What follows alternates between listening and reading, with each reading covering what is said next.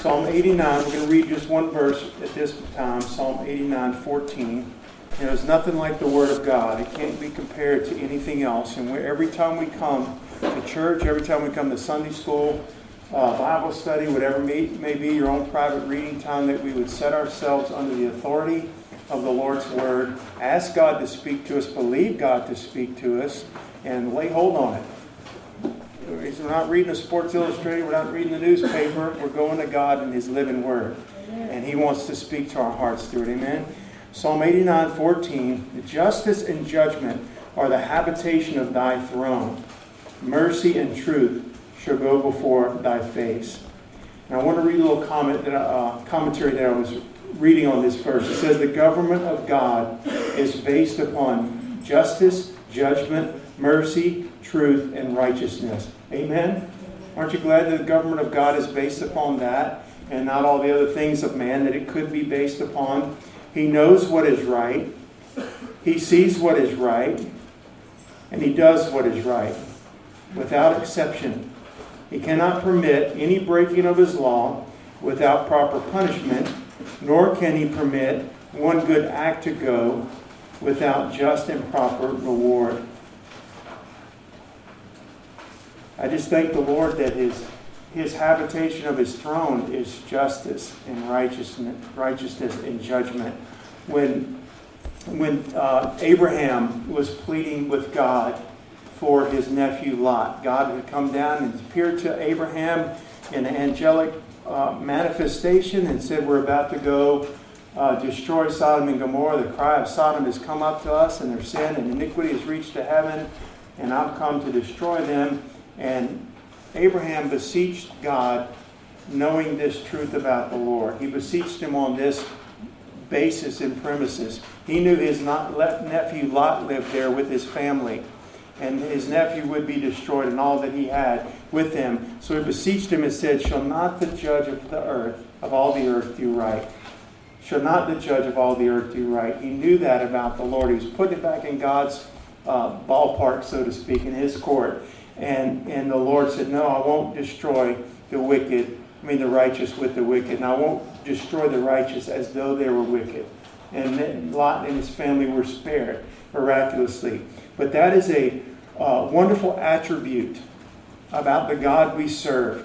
This justice. And that's what we're going to talk about today. The justice of God. He reigns with a perfect justice. He's not a crooked judge. He's not perverted in His judgment. His justice is a true justice, and it comes from Him alone. It doesn't arise from good people or moral people or the United States or something like that. It arises from God. It's based on God. It comes from the Lord. He's the perfect lawgiver and the perfect judge who alone judges righteously. When our Lord Jesus Christ was reviled, it says He reviled not again, but did what? Committed Himself unto Him who judges righteously. And I'm putting myself in my plight and my everything that befalls me at this moment. Of course, He came for that purpose. But he wasn't listening to the accusations that were hurled against Him and the blasphemies. When He was reviled, He committed Himself to Him who judges righteously, because He's a just God and He reigns in perfect justice.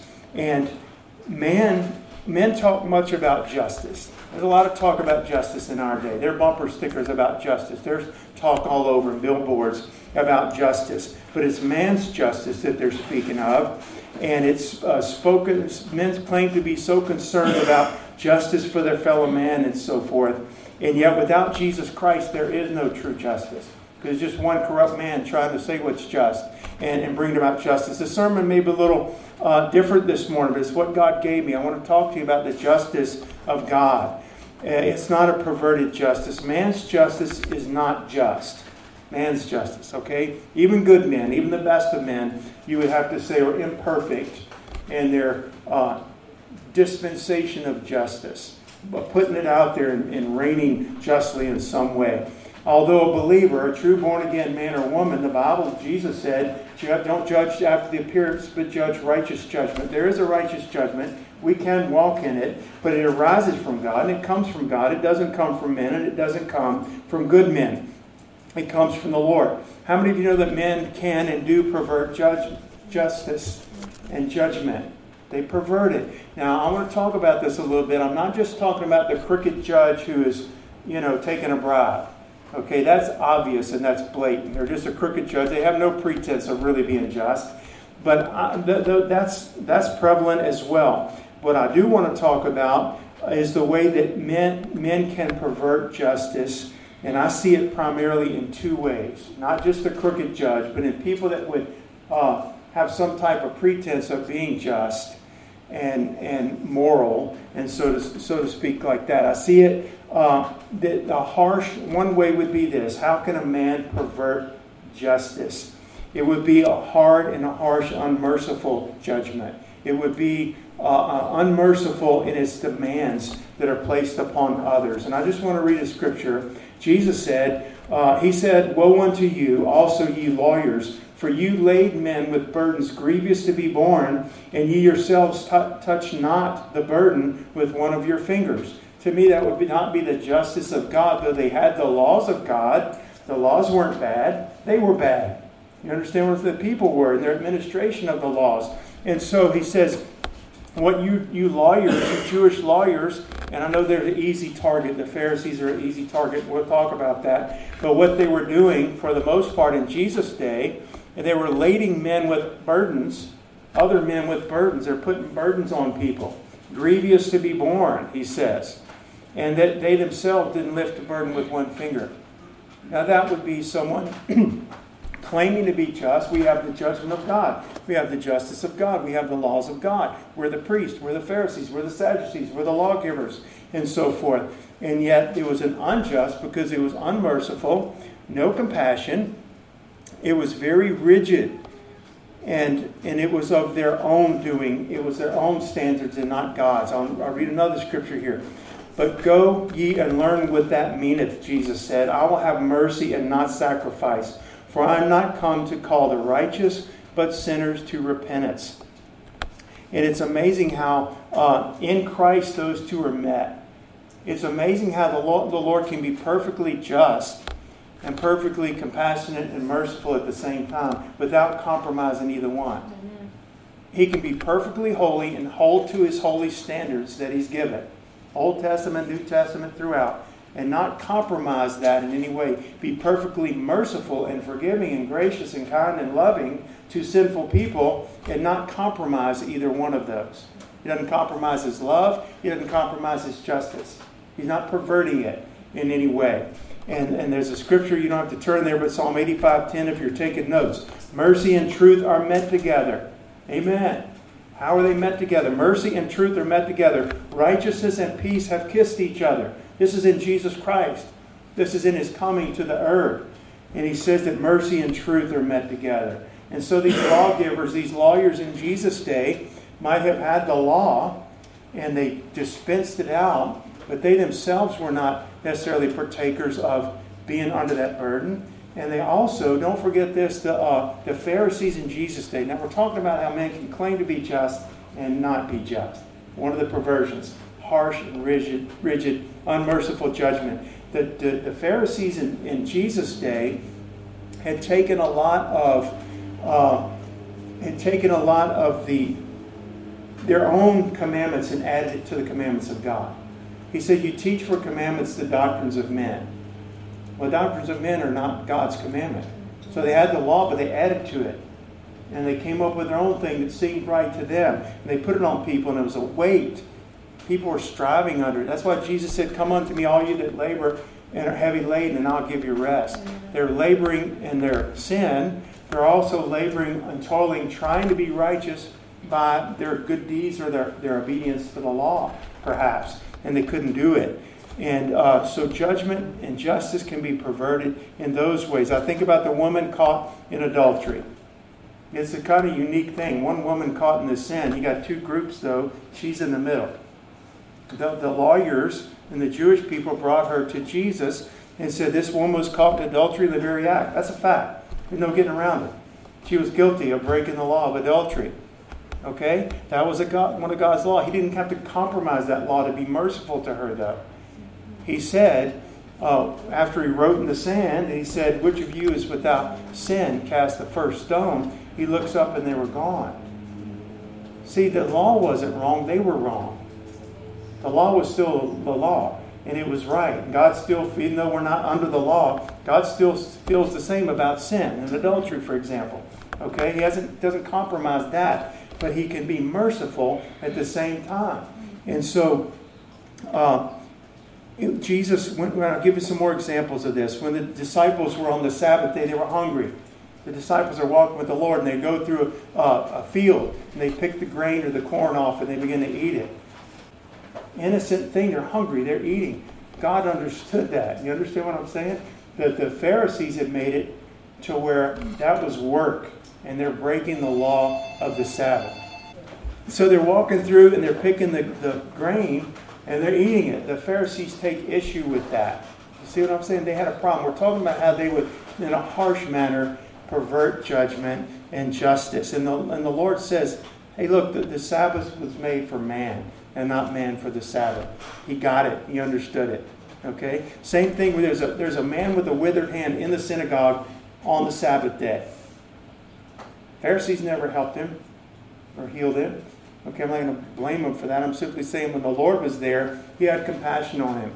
He healed the man with a withered hand. His hand was restored. It was on the Sabbath day. Instead of the Pharisees rejoicing that the man was healed and Christ was among them, they said, this man can't be of God. He healed somebody on the Sabbath. He did work on the Sabbath. And Jesus said, look, which of you, if you had an ox, one of you Jews, if you had an ox that fell in a ditch on the Sabbath day, wouldn't you reach down there and lift him out? How much more this child of Abraham who's got a withered hand, and I want to heal him today. And God wants to heal him and restore him.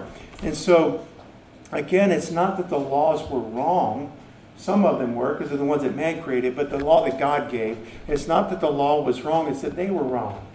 Their sense of justice was wrong. Their hearts were wrong in all of these. Now, I want to talk about this for just a moment. These Pharisees and Sadducees that Jesus dealt with, and He rebuked, and if we read through the Gospels, He rebuked them more severely than anybody that we read about, these confrontations that He had. And so they're an easy target.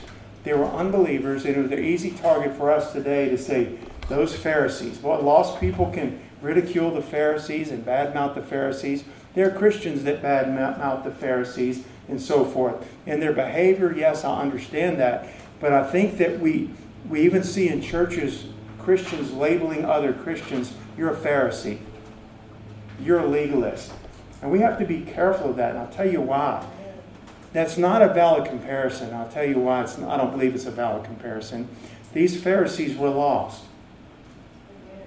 That's a pretty big distinguished character that we need to distinguish. They were lost men. Not every Pharisee. Some came to know the Lord. Zacharias, the father of John the Baptist, was the high priest. He was a believer. His wife Elizabeth. There were godly priests and godly Jews. Few and far between, but they were. But these that Jesus dealt with were lost men. They weren't Old Testament saints. They weren't New Testament believers. They weren't followers of the Lord in any way. Jesus said, you're of your father, the devil. So for a Christian to say another Christian, you're a legalist. You're a Pharisee. I need to be careful of that. Because these people didn't know the Lord. He said, if you'd have known my Father, you'd know me. He said, you travel the seas to make one proselyte, and once you've made him twice the son of hell that you are. Son of hell. They weren't believers. He said, you're going to receive the greater damnation. They weren't born again. We need to be careful. That's thrown around a lot in this grace, the hyper grace movement that's going on today. People are throwing around that everybody that believes God and strives to be holy and strives to live by the power of the Holy Spirit in accordance to God's Word, they're labeled by many as being a Pharisee and a legalist. And under the Old Testament, under the Old Covenant, I'm not. I'm under the blood of Jesus. Amen. But there's a lot of things God tells me in His Word for believers how I'm to live. And I'm not a Pharisee because I believe the New Testament and what God's called me to do. And so we have to be careful. Those Pharisees, for the most part, they were lost. The Lord even says, Stephen said in his sermon in Acts, he says, he's speaking to the Jews, he says, who have received the law by the dispensation of angels and have not kept it. They didn't keep the law. They claimed to, but they didn't keep the law. So there was a perversion of justice in this sense that they were hard, they were harsh, and they were also hypocritical because they themselves didn't put themselves under the same bondage that they put men under. Okay? That's one perversion of justice of God that could appear to be very godly. We have the law. It's God's word and so forth. Yet it's unmerciful when the Lord is merciful. As I said, he doesn't have to compromise his holy law or standards or covenant with men in Christ. He doesn't have to compromise any of his holiness in order to be merciful and loving and kind. He did it through his Son Jesus. Mercy and truth have kissed together. I thank the Lord for that. Amen. And the next way that I see, and this to me is more dangerous, it's more seductive, and it's more prevalent. I don't honestly see that many Pharisees, what people would call Pharisees today. I know that there are those out there. But among the true church of Jesus Christ, I tell you what I do see more of in the church world today, they might be truly born again or might not be, is the second type of perversion of justice, which I would call a compromising or lax or soulish type of justice. It's a sense of justice, I'm putting quotes around it, which arises out of man's own humanity. We're calling it justice. We're doing it all in the name of the Lord. And it really arises out of man's own humanity and carnality and emotions. It's a type of, quote, justice that will seek by name to magnify the grace of God while just glossing over sin that's unrepented of. God doesn't do that. He doesn't do that. He forgives the sinner. He delivers the sinner from their sin and the power of sin when we come to him. He doesn't gloss over a sin and give it a little wink and act like it's okay, all in the name of love or grace or justice. He doesn't do that. Jesus died for something, didn't he? He died for the sins of the world.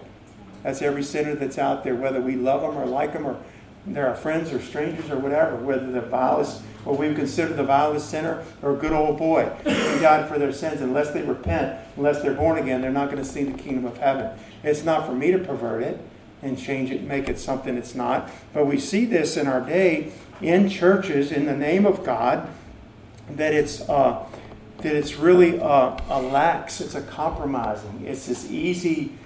We're calling it justice, or we're calling it the love of God or the grace of God, and allowing things to slide, so to speak, that God wouldn't allow to slide. And it doesn't allow to slide. We're not doing anybody a favor by doing that. One day they're going to stand before the Lord. And then at that point, they'll be faced with the reality and with the truth. Wouldn't it be nicer and more loving to speak the truth and love to them now and tell them the truth? And so we see much of this, I believe, in the church world today. It's being promoted as very Christian. It's being promoted as very loving. It's what Jesus would do and so forth. But it's actually very unchristian, and it's contrary to God's justice. And as I said, I believe it's seductive and I believe it's dangerous, because it's very appealing to people. Who wouldn't want to be just? How can you argue with that? Who wouldn't want to be loving and merciful and forgiving? We do. But they don't mean the same things as what the Scriptures mean by justice or love or mercy or forgiveness or repentance or redemption. They mean other things. And I think it's important that all believers in our day that we be Spirit-led and doctrinal and biblical to understand. I've always likened it to this. You put on a pair of glasses.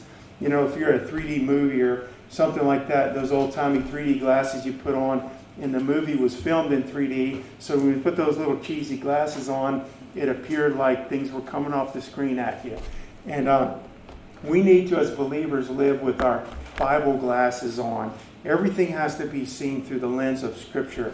It's not what I think is right, not what I think is just, what I feel is just today. That might change tomorrow. It's what God's unchanging Word says is just and righteous and holy and His standard. He knows how to judge men and men's hearts and so forth. So we need to be led by the Spirit. We need to be biblical in determining things. Everything from who we vote for in an election to a hot issue or topic of the day, or a new movement in the church, or a new Christian book that's come out, or whatever it may be. We need to see it not through what's popular and what's swaying and how the river's flowing today. We need to stand upon the rock Jesus Christ and His unchanging Word. Because this wind blowing every which direction, it's going to come. And the days in which we live, it's going to get more so. And Chuck and I were talking about some of this last night. One of the things that I don't think it's just a revelation I have, but I know it's something that the Lord did show me 20 years ago or more, is the deception that is coming in the last days. The Bible does speak of end times deception, right? There's nothing new under the sun. There's always been deceptions. Adam and Eve were deceived. The woman was deceived anyway. But it's a characteristic of the time nearing the return of the Lord. The rapture and all the end times events and the tribulation. Take heed that no man deceive you. And so there are going to be seducing spirits and doctrines of devils. People would depart from the faith. That means they were part of this thing called Christianity. Whether they're necessarily born again or not, I don't know. But they held to Christian beliefs.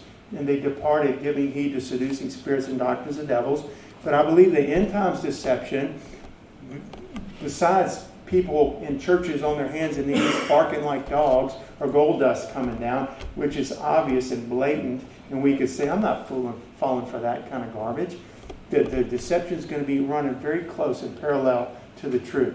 I'm going to be using grace. I'm going to be using the love of God and the justice of God and so forth. But in your spirit and according to the Word of God, rightly dividing the Word of God, we see this is not what God is saying. This is not God's truth.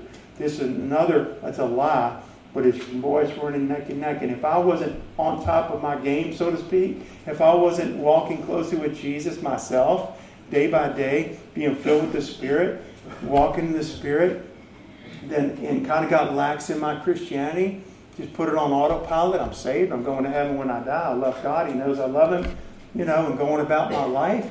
Then I believe we would, all of us, be swept away in that. Not the gold dust and the barking like dogs, but in the stuff that looks very much like the real. An appeal for justice. But when you really dig into it and look at, is this what God's Word said? What's being promoted as justice and so forth? We have to watch it, y'all. And I believe this, to me, is more dangerous in our day than the Pharisee type of person that, the legalist going around and saying you're not dressed properly or this or that or the other. I actually see very little of that in our day. I see a lot more of the laxity and what I would call a carelessness with the doctrines of God. And even Jesus said, my doctrine's not my own, it's my Father's who sent me. It's important to the Lord. When Paul told Timothy, and he's about to die, he's about to be beheaded for the Lord in 2 Timothy, he says, you better lay hold on that sound doctrine and stay with it.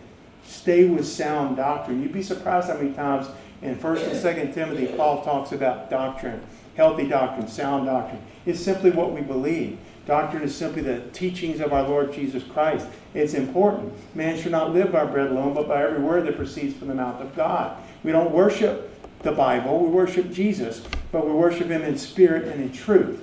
And we know His truth and His Word and what's of God by the Holy Ghost who indwells us and by the word of truth. Sanctify them by thy truth. Thy word is true, he says. And so it's very serious, and I believe that somehow these Christians, and you may have recognized what I'm talking about. I'm going to get into some examples here in just a minute.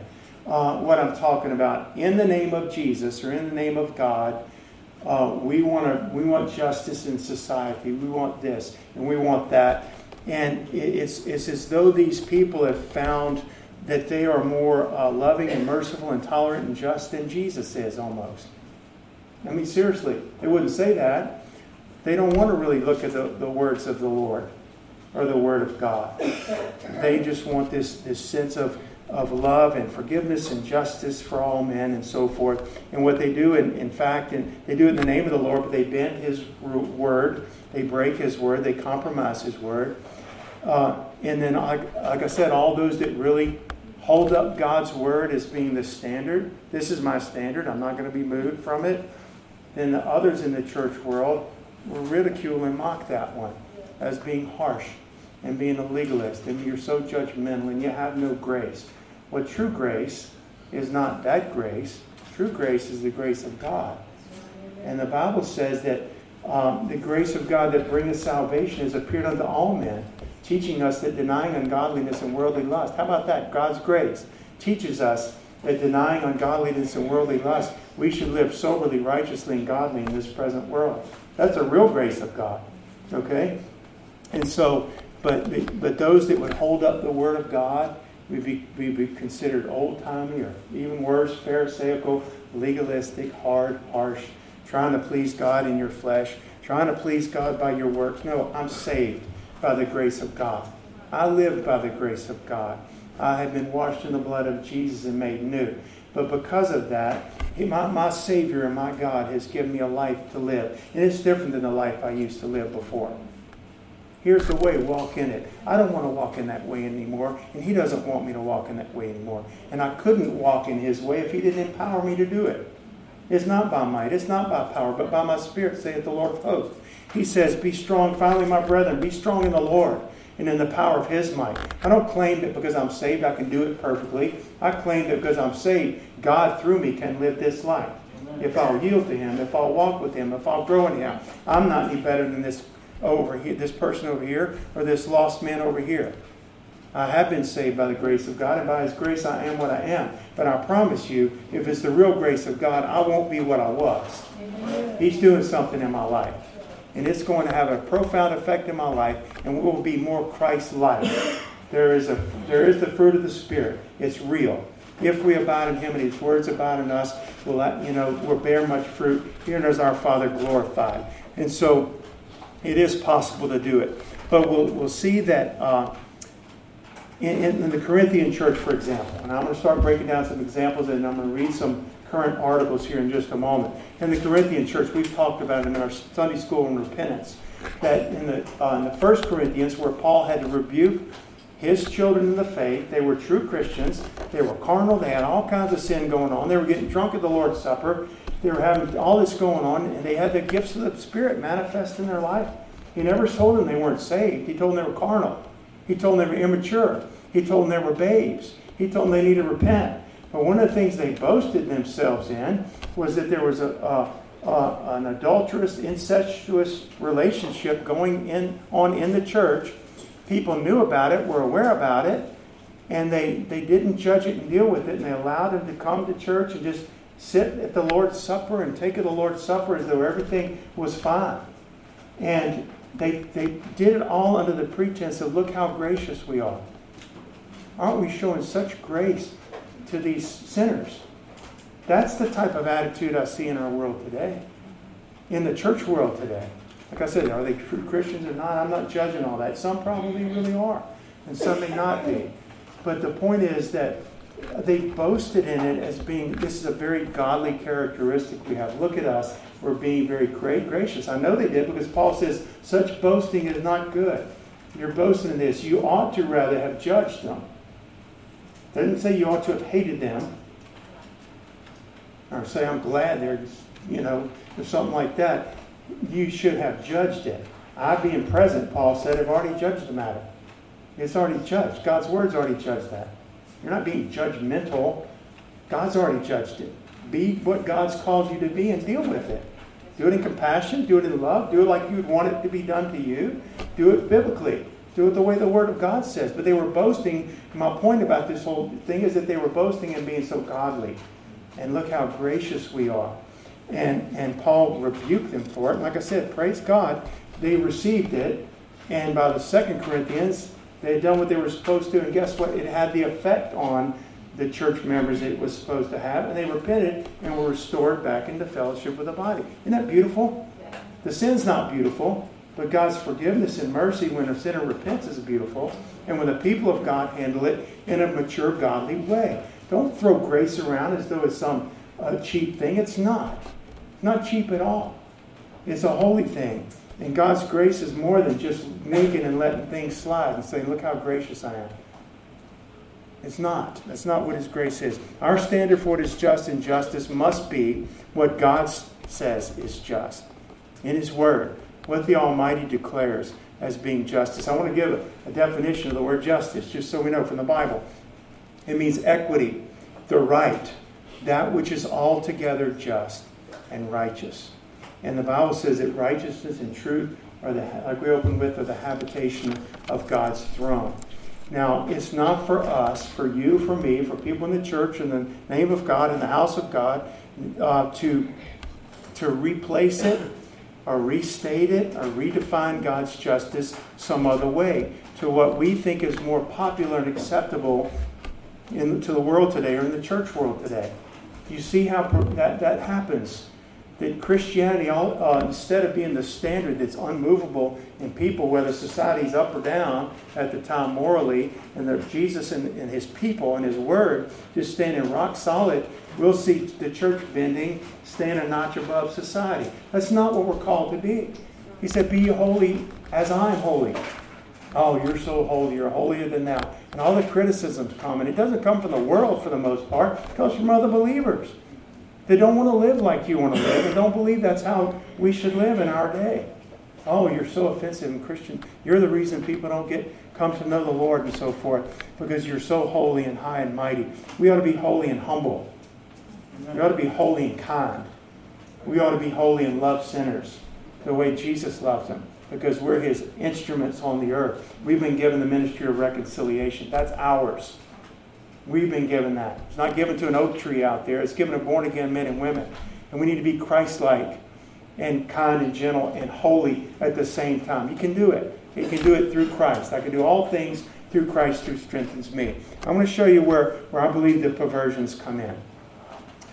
When we begin to make our own sense of justice. And here tell me, and I know you might not have heard this exact quote, but in a church leaders meeting or a group of pastors or a local church or even a family of Christians might say, church, wouldn't it make Christianity and Jesus, what we have, more appealing to the lost world if we would? And you kind of fill in the blank there. And I believe that's where the perversions come in. You can say, is the intent good? Maybe. If you take it at face value, we want to make Christ more appealing to a lost world because we want people to come to know Jesus. We ought to want people to come to know Jesus. But don't you think the Lord knows how to save them? Doesn't he say in his word salvation is of the Lord? Doesn't he say that God has chosen through the foolishness of preaching that men be saved? Doesn't God say, Paul say, I'm not ashamed of the gospel of Christ. It is the power of salvation to all that believe. He knows how to save people through the preaching of his gospel, lifting up Jesus, bringing conviction by the Holy Ghost to the sinner, that they see this great, unspannable gap between what they are and what holy God, the Holy Lord is and what he requires.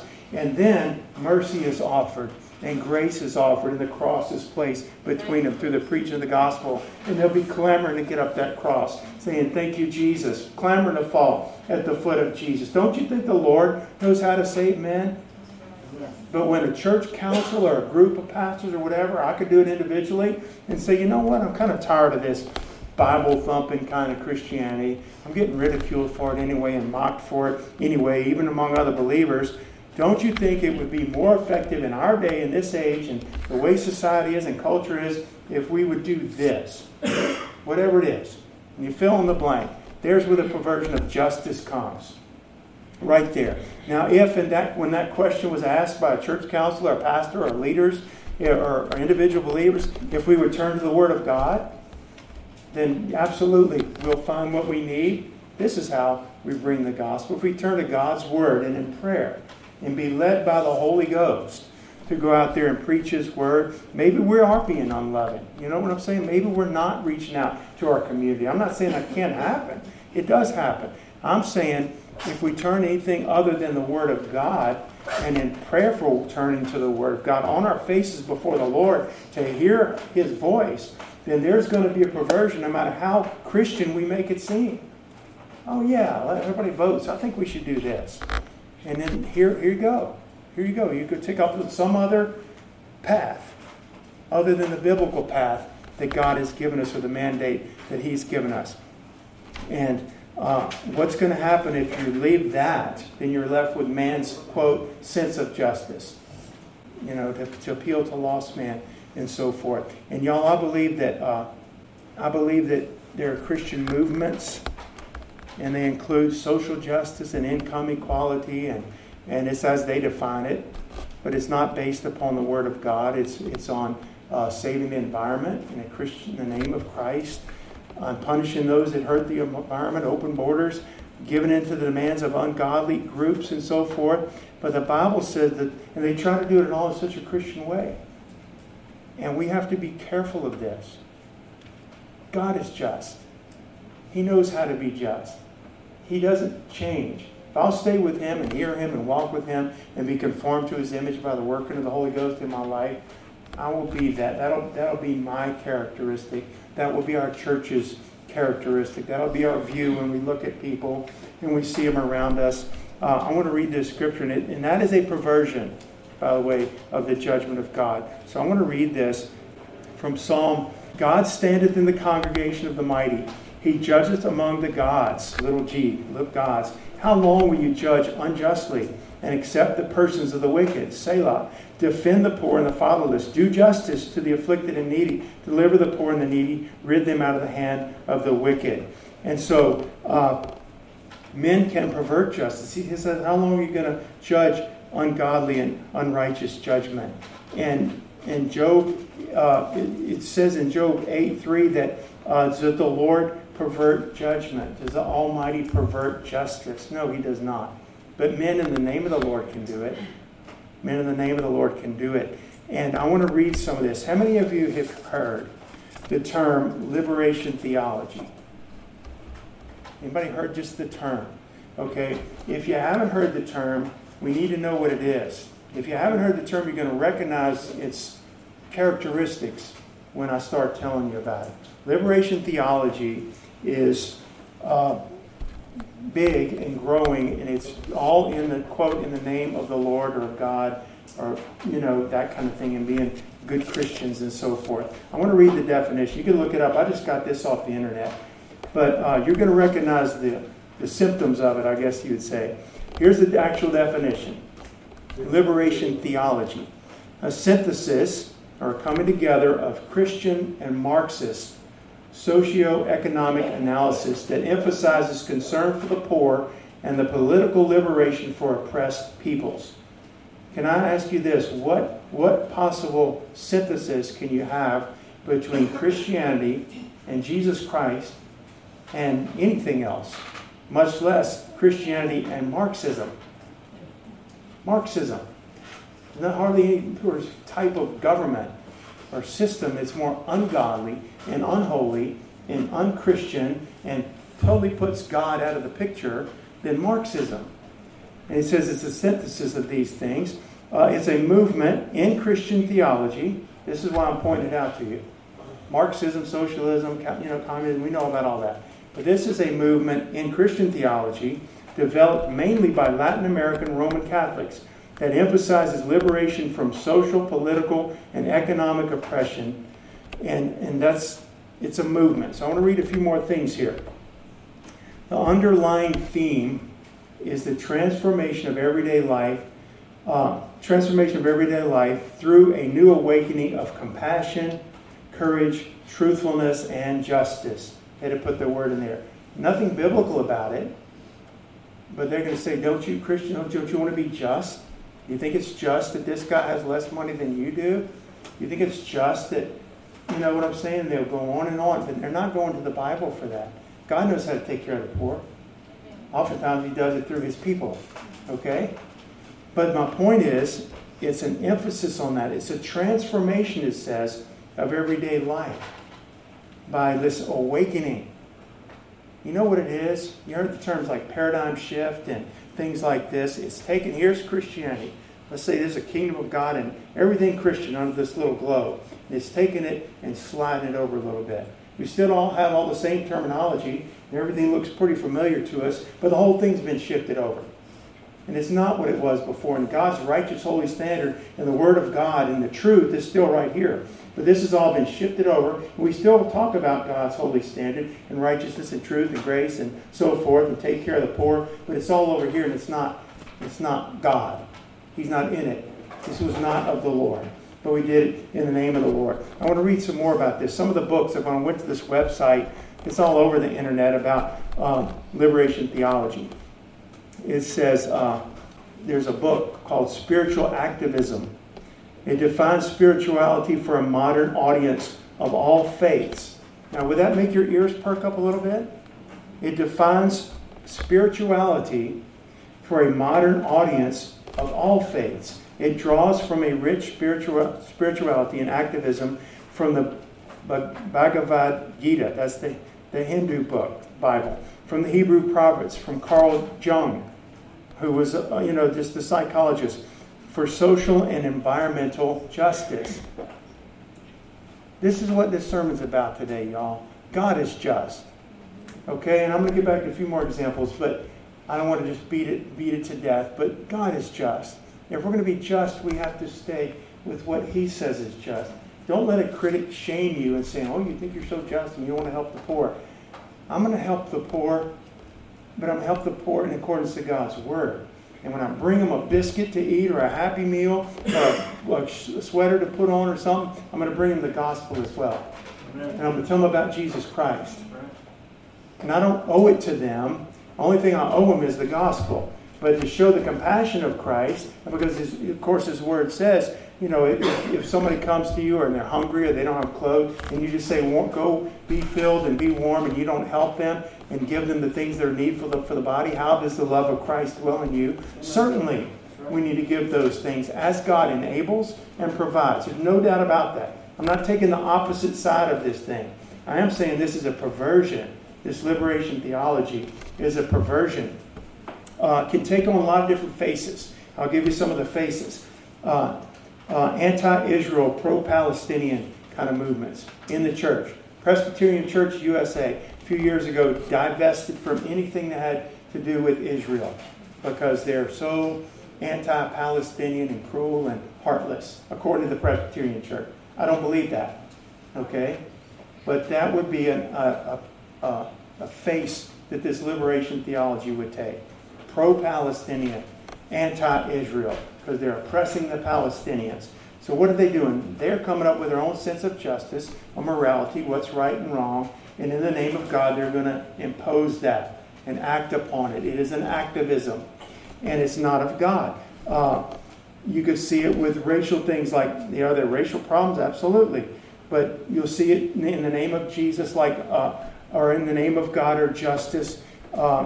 Different things like Black Lives Matter. You'll see anti-capitalism movements. The Pope is big.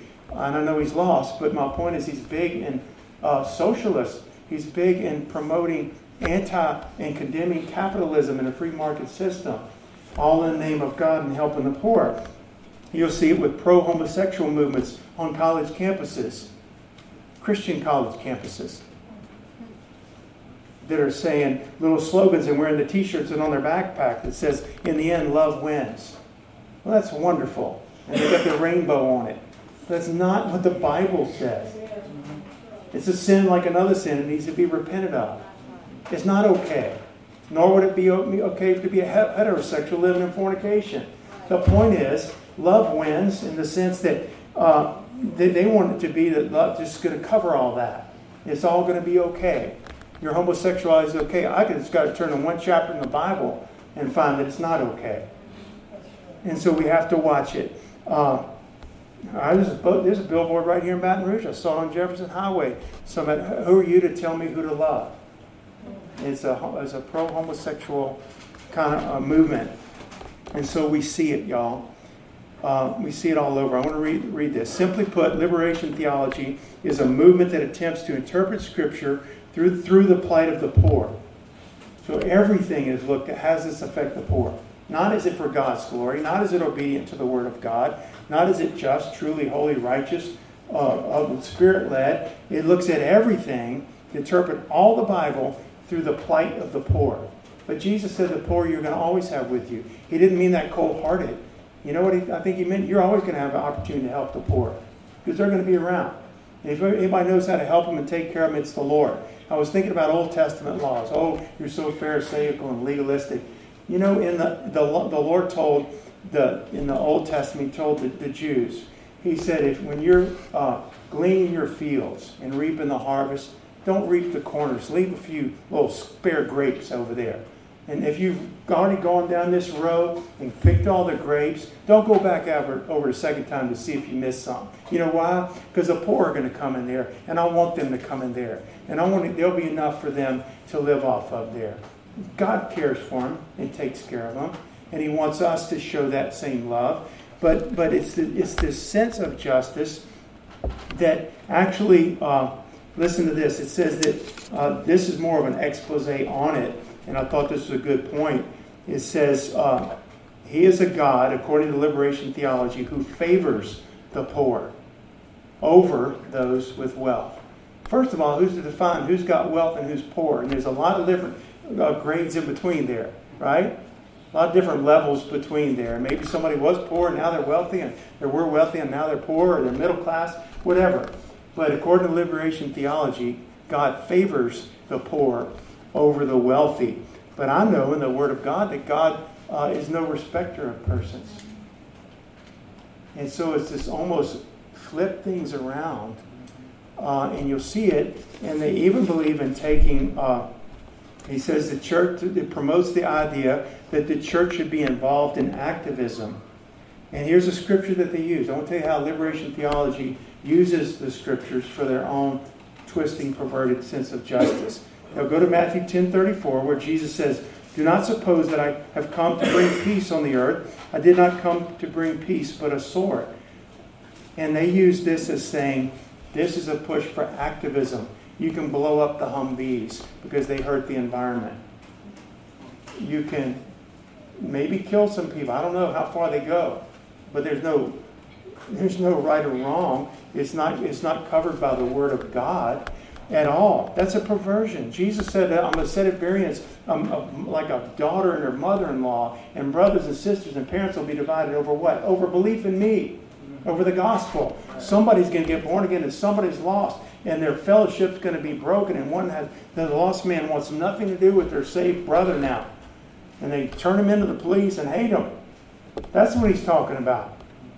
He's not talking about social activism, but that's how it's perverted. That's why I'm saying we've got to know the Bible. We've got to know Jesus, first of all, and the Holy Ghost in us, and we need to know His Word, because this is not the proper interpretation of the Scriptures at all. And it says liberation theology has moved beyond the poor peasants in South and Central America, and in Haiti and South Africa. It says, but also in the United States, black liberation theology is preached in some churches, such as Jeremiah Wright's Trinity United Church of Christ. A related theological movement is feminist liberation theology, which views women as the oppressed group that must be liberated. Well, if anybody needs liberation, we all need liberation from sin. And a woman is no less a sinner than a man. Do some people have a foot up in society? Absolutely. That'll always be, as long until Jesus Christ reigns on the earth. There'll be people that have it up, one foot up on somebody else. But He doesn't make it our commission or mission, nor was it His, to go try to fix all that. Jesus even told, two men came to Him and said, one man came to Him and said, "Lord, tell my brother to divide the inheritance with me." Jesus Christ, the judge of all the earth. He says, "Man, who made me judge over you?" Jesus said that. Who made me judge over? This is an earthly matter. You know what He said to the man? "You beware of covetousness."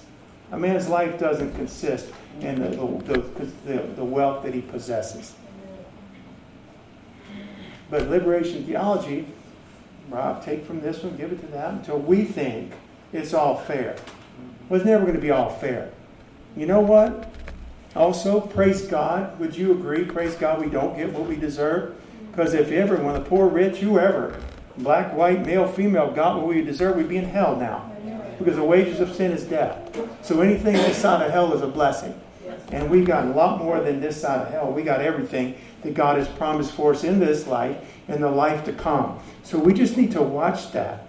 The Bible does teach Christians to care for the poor. I'm not saying we scoot out from under that. I'm not opposite of the liberation theology. I'm different, though. We want to be biblical. You understand what I'm saying? I believe we are to help the poor. Please understand that. But they believe that God favors the poor over the wealthy, or one group of oppressed people over maybe a group that's oppressing them. God will deal with the oppressors. Did he deal with Pharaoh in Egypt when he was oppressing the Jews? Absolutely. Did he deal with every nation or king that's ever not known him and oppressed people? Doesn't he even say in the book of James, he goes, you rich man, you keep back, people earn their wages and you keep it back and you don't pay them. And they need it and they're hungry and they're poor and they worked in your fields and brought your crops down and brought them into your barns for you and you held back their wages and didn't pay them and they were powerless to get it from you. God's going to judge them. He doesn't say, all right, now go get your pitchfork and stab them. I mean, honestly, that's almost to where the point where a lot of this is getting. We need to be godly. We need to be biblical. We need to be Christian. What is justice? It's what God says is just. Amen? And I'm going to be bringing this to a close, but he is a father. The Lord is a father to the fatherless. The Lord defends the widows and the poor. He does that. And we're Christians. We're here in the name of Christ. We're his representatives, ambassadors on earth. We're going to do that. We absolutely should be doing that. But it's not our primary overriding focus. We don't throw everything out. Our commission is the great commission that Jesus said, go into all the world and preach this gospel. Teach men to observe whatsoever I've commanded you. He that believes and is baptized will be saved. He that believes not is going to be damned. And lo, I'm with you. Jesus didn't try to stop the whatever was going on, the slavery of his day or the different social things of his day that were wrong. They were clearly wrong. If a man gives his life to Christ and if a society becomes a Christian society, slavery goes out the window. Holding back the wages of somebody that worked for me goes out the window. I'm going to pay them. And I'll pay them fairly. You understand what I'm saying? It goes, Jesus takes care of that. You're trying to bring social justice to a fallen world. The whole thing's going down. The whole Titanic's sinking. And we're worried about, well, this lawn chair looks on the wrong place on the deck of the Titanic. The whole thing's plunging. Lift up Jesus and get people out by faith in Jesus Christ. What I think is just is not what God says is just. And what some church movement calls justice is not what the Almighty calls justice. He's just. He knows how to save the sinner. He knows how to rebuke the sinner, rebuke his child that's not being compassionate the way we should. The Lord knows how to do it. Amen. And I'll just say this. He desires these attributes within his people. It's not just an attribute of God. Certainly he wants us to be this way. I want to read two scriptures and then we'll close with one more. But it says that David, I'll just read this from 2 Samuel 8. David reigned over all Israel, and David executed judgment and justice unto all his people. Now he is like in that little snapshot, certainly not in his whole life. In that little snapshot, that would be Christ-like. That would be a type of Christ. When Jesus comes back, he's going to reign perfectly. Nothing will go unjust in his kingdom. Nothing will go overlooked, unnoticed. He's not going to take a bribe to help this wealthy person and hurt the poor person. He's just not going to do it. He's perfect. And he knows all things. With David executed judgment and justice unto all his people. One more scripture. When the Lord was speaking to Abraham in that chapter we read earlier, or quoted about him right before Sodom and Gomorrah, he says, for I know him, Abraham, that he will command his children and his household after him, and they shall keep the way of the Lord and do justice and judgment, that the Lord may bring upon Abraham all that which he has spoken of him. He desires that quality and trait in his people. Old Testament, we're part of the New Testament, the blood of Jesus.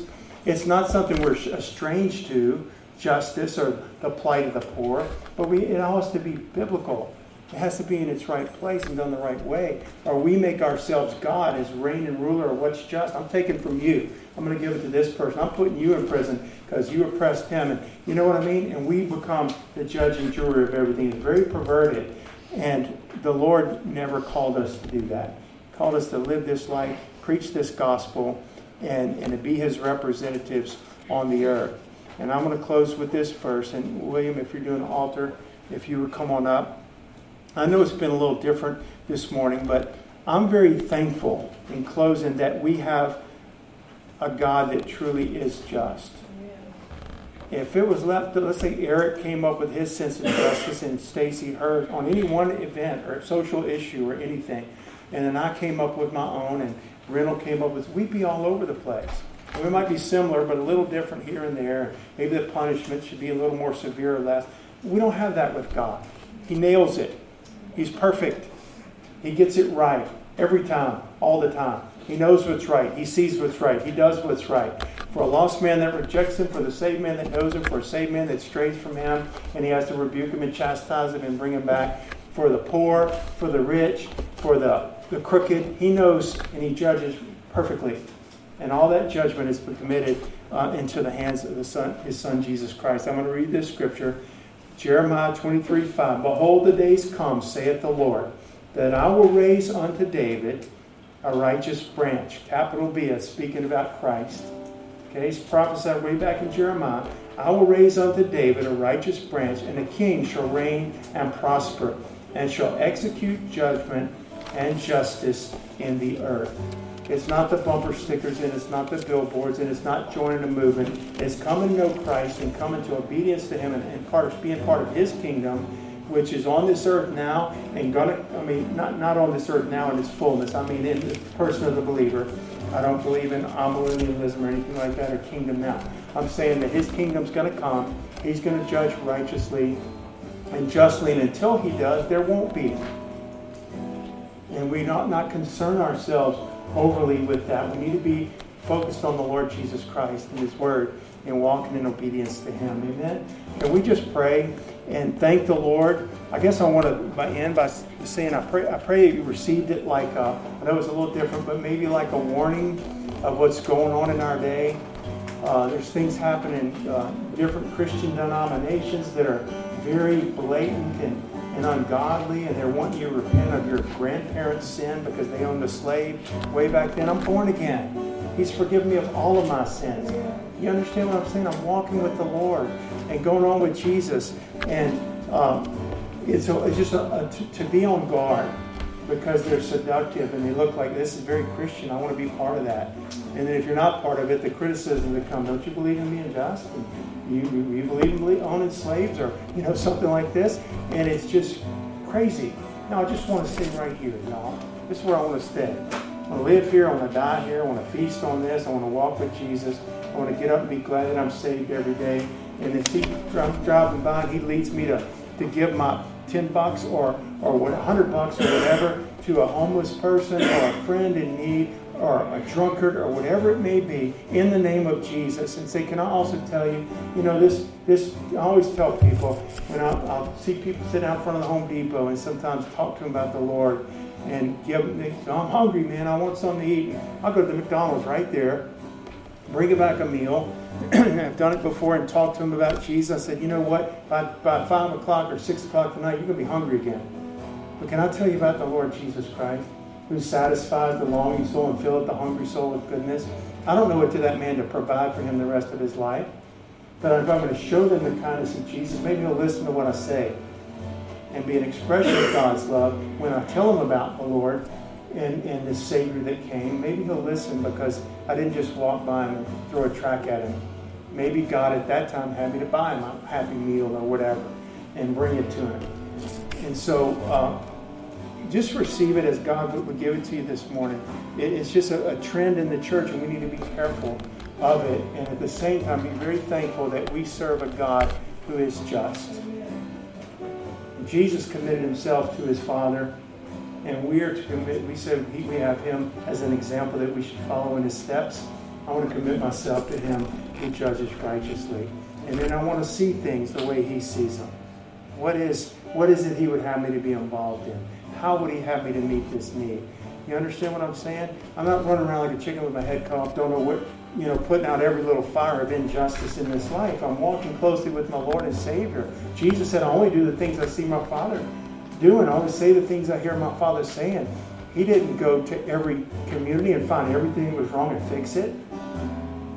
He laid down his life to be the Savior of the world. He preached the truth in perfect obedience to his Father, and he finished everything that he was supposed to do. And I believe we can live that way as well. Father, we just come before you this morning. And y'all, I'm just going to tell you, this is our altar call. I know we're cramped. I know we're crowded. It is what it is at this time. But please try to find your private place with the Lord, whether it's turning around at your chair, whether it's walking around this room behind me, whatever. Try to find your place with God and just see what He would have for you to lay hold of this morning from this sermon and from this word. And Father, we thank you, dear God, that we serve a just and righteous King. In the first scripture we read, righteousness and truth are the habitation of your throne. Justice and judgment are met together. They've kissed mercy and truth in Jesus Christ. God, you deal with us very kindly and with incredible love and compassion, mercy and forgiveness. And I thank you, Lord, that when we commit a cause to you, we've been wronged in some way. Somebody's lied about us. Someone's gossiped about us. Someone's robbed us or something, Lord, that we can commit that into your hands. And we know that it's safe. It's in safekeeping. You're going to judge it righteously and rightly. And I thank you, Lord, for that. It's a comfort to know that our God's not only holy and powerful, but He's also just and does what's right and will always do what's right. And we'll never have to worry about it. We can go to sleep and know you've got it under control. Thank you, Jesus. Thank you, Lord. Thank you, Jesus.